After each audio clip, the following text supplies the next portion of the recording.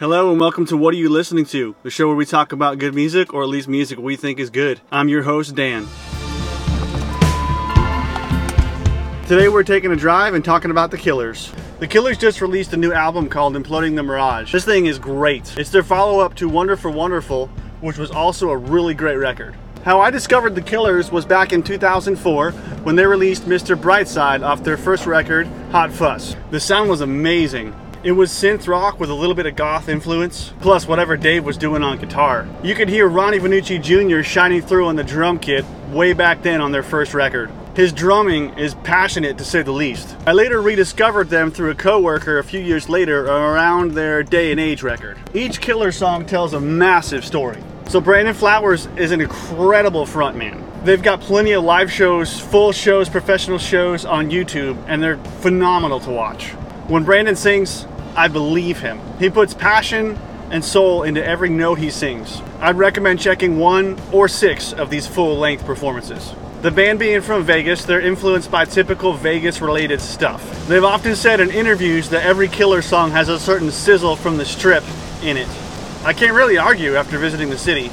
So to someone who has never heard any Killer songs before, my recommendation would be start at Dustland Fairy Tale. There's a video of these guys playing Dustland Fairy Tale on the David Letterman show from years ago. I think it's around circa 2008 to 2010, and it's phenomenal. They have an orchestra and a harpist. The passion that these guys put into this performance is mind-blowing. Everything from Brandon to Ronnie to Mark Stormer on the bass, Dave just ripping up 2 to 3 string arpeggios and notes. It's just phenomenal. So the song Dustland Fairy Tale was written about Brandon's parents and kind of around the time when they met and where they grew up and kind of learned about each other and learned about life. This song could be about so many things as well. It's written both specific and vague enough to be applicable to several situations. I remember visiting Vegas years ago for a work conference, and something about the city that kind of takes you in, and also had some leadership elements, some very nice life-changing kind of concepts that were brought up. I remember flying out from the airport before sunrise, and this song came on my iPhone, and it was magical. It was absolutely incredible to hear it, to know where they were coming from, and to have the concepts of what they do and everything. It was just remarkable. Highly recommend this song. So Brandon Flowers has said that when he recorded this song, he still had he was still holding on to their previous record, which was Sam's Town. This song came off of Day and Age, and he was still holding on to that whole Sam's Town song, which Sam's Town as a record, it just has a really collective sound. Day and Age used a lot of different sounds that the Killers really previously hadn't used and hadn't experimented with. So Dustland Fairy Tale really just encompasses all of the variations of sounds that the Killers will have and use in their toolbox. After Dustland Fairy Tale, I would say my second song that I would recommend would be Read My Mind. The band has said that Read My Mind has a certain power or presence to it. When they play it, the room seems to change. Something about that song that Brandon has a reverence for, the rest of the band has a reverence for, and they've even said it's weird to have a reverence for something that you created. But something about the lyric content, the production, guitars, drums, all of the intricacies that have gone into that song, I mean, they just hit the nail on the head. I want to talk about a few underrated Killer songs. Number 1 comes from Sam's Town, and I did a little bit of digging. They used to play this song live around that time frame, but it's not really risen to the fame of many of their other songs. And that song is Bling, in parentheses, Confession of a King. This song is great. It has an anthemic outro, some great dynamics as a song, and I feel like it's one that's overlooked a lot. If you haven't checked it out, I highly recommend checking out Bling, Confession of a King. The next 2 songs I'd recommend that are really underrated would be Rut and Money on Straight. These songs are both from Wonderful Wonderful, which I think was a great record. Absolutely solid record. A lot of the songs, Rut, and have all those songs been sung, or have all the songs been written, was allegedly inspired by a conversation with Brandon and Bono from U2. Brandon was in a severe writer's block, and he was stuck in a rut, and he kind of felt like maybe all the songs have been written, and allegedly a conversation at Bono's house on Father's Day led to these songs, and I think they're great songs. Stuck in a Rut is just a fantastic song for anybody who's just struggling in life, not sure where to go. It's just a really great song. Another really underrated song I would have to say is Money on Straight. Again, Money on Straight is from Wonderful Wonderful. Just an outstanding production, great overall song. You can't produce it. I mean, it's hard to produce. You know, production becomes easy when you have a great foundation. Money on Straight, I think, is just so underrated. It's just really, the message is just awesome. Don't forget who you are, where you came from. Get your money right, get your head right, get your haircut right. Whatever you got to do, sometimes you have to do things outwardly to get yourself motivated inwardly, and vice versa. You know, it just depends. Try things, get things figured out. Just an outstanding song. Really a good song to get yourself motivated and in the right mindset. I'm gonna throw a shot at The Night out there. I think it's an underrated song, but more than that, with everything, if you're tuning into us anytime in the future, right now it's the year 2020, and it's been a wild year. A lot of stuff has gone down in our country, but you know, evidently something that a lot of people have not remembered, or maybe didn't know, that the Killers released a song called Land of the Free before 2020. It was, I believe, in the end of 2019. Land of the Free touched on civil rights. It touched on immigration. Not even just touched on these things, it threw them in your face, and it said, hey, we need to do some different stuff. We need to pay attention. Land of the Free, you cannot listen to that song and not be moved. I don't care who you are. It's an absolute banger of a song, and it boldly goes where you know, it boldly goes into really tough subjects, really tough areas, and the Killers do that unapologetically. And then again, Runaways. Runaways is one of my favorite songs. Really talks about falling into a mundane kind of lifestyle with someone that you loved and you fell in love with. It talks about going home and just being kind of in a rut with a relationship and a family, and you know, how back when you started, you know, you swore you'd never you know, let things get stale. You'd never give up, and it's kind of a testament to the job you said you would do in regards to taking care of a family. Just a very powerful song. Really, that song to me shows how the Killers have matured, and it's just in them to create great art. And even though they're married, they've grown, they're, you know, have households of their own, they're dealing with real life stuff, and they're able to sing about it and maintain their brand, and actually advance their brand and grow their style. It's just mind-blowing stuff. One thing we do on the podcast is we talk about what I think is a band's best record, best song overall, no matter what. How on earth do I pick the best Killers record, the best Killers song out of one? This is a band who has just globally dominated their genre, invented new sounds, clashed different things together to make it work. How do you do that? I'd have to say, I think Sam's Town is their best record.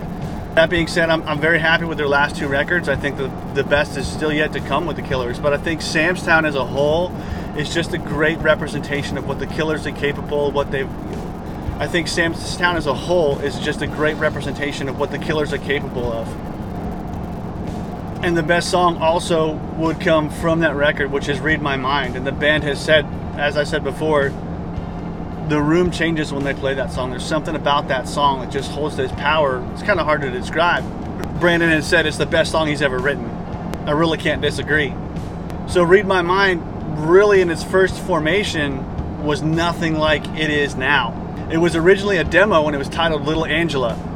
It had a completely different melody, and one of the producers encouraged Brandon that he was kind of onto something. He just had to retool some things and change some things, and then they pretty much wound up rewriting the entire lyrics as well as the melody. So that being said, their last two releases, Wonderful Wonderful and Imploding the Mirage, are quickly rising the ranks as, you know, for classic Killers records and just outstanding collections of music. These guys are still pumping out great music after all these years. A few interesting things about the band. Most people know they're from Las Vegas, Nevada, for the most part. I believe David's from Iowa. Brandon has some connections with Utah. In fact, that's where he lives now. Most of Wonderful Wonderful is about them, and Imploding the Mirage is about him leaving Las Vegas. His wife has some serious PTSD that's associated with the city of Las Vegas. so he now lives in Utah. Dave, the guitar player, met Brandon, the lead singer, in a classifieds ad looking to start a band. Dave had moved to Las Vegas to try to start a band, and that's how he met Brandon. Ronnie's a student of percussion. He studied world percussion, world music, very well versed and educated drummer. Dave and Mark no longer tour with the band. That may change in the future. It seems like it's just not something they want to do. They have several touring musicians who've been playing with them for a long time and have stepped up and usually play with them live. And there's two of those people have kind of replaced Mark and Dave.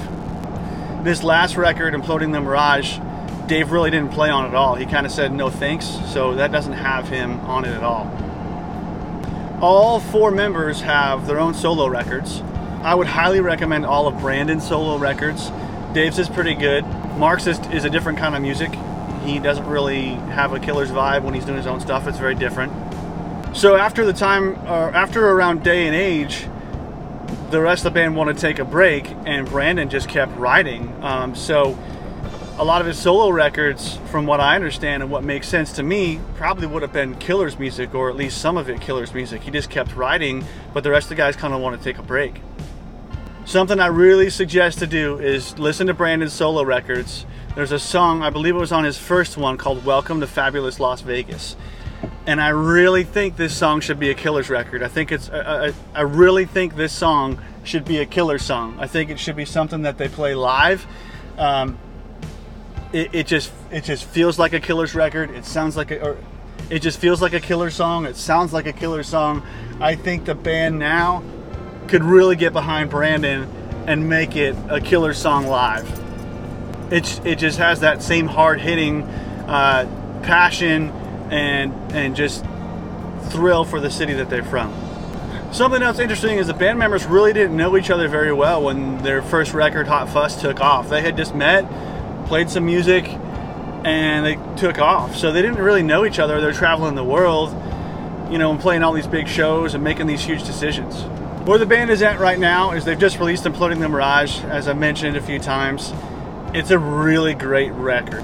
They led off with Caution, which was the lead single from that record, and they had Lindsey Buckingham playing guitar. If you don't know who that is, he's the guitar player for Fleetwood Mac. If you don't know who Fleetwood Mac is, check those guys out too. He really played some great guitar parts on that song.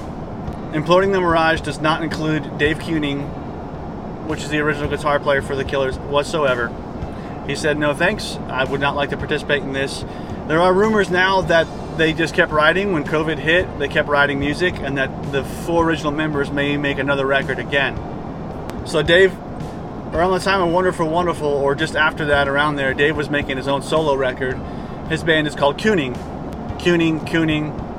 I'm not certain how to say his last name. One of the highlights from that record, other than Caution, would be the song Blowback. Fantastic song. Also, My Own Soul's Warning. I mean, the whole thing is dynamite. I'm still dissecting it myself. It's solid work. So seeing that Dave didn't play guitar at all on this record, it made me wonder, who did? Other than Lindsey Buckingham, I wasn't sure. So I did a little bit of digging. There's two major people that play guitar, other than some other people in the band. I think Brandon's credited for playing some guitar on that record. But there's a gentleman named Bobby Lee Parker, who, the best I can tell, has been in the Killers' close circle they're in the Killers' inner circle for quite a while. He was a guitar tech for Dave for a good while, and he used to play acoustic guitar live with the band. There's also Benji Lysot. He played as a member of Brandon's solo band live.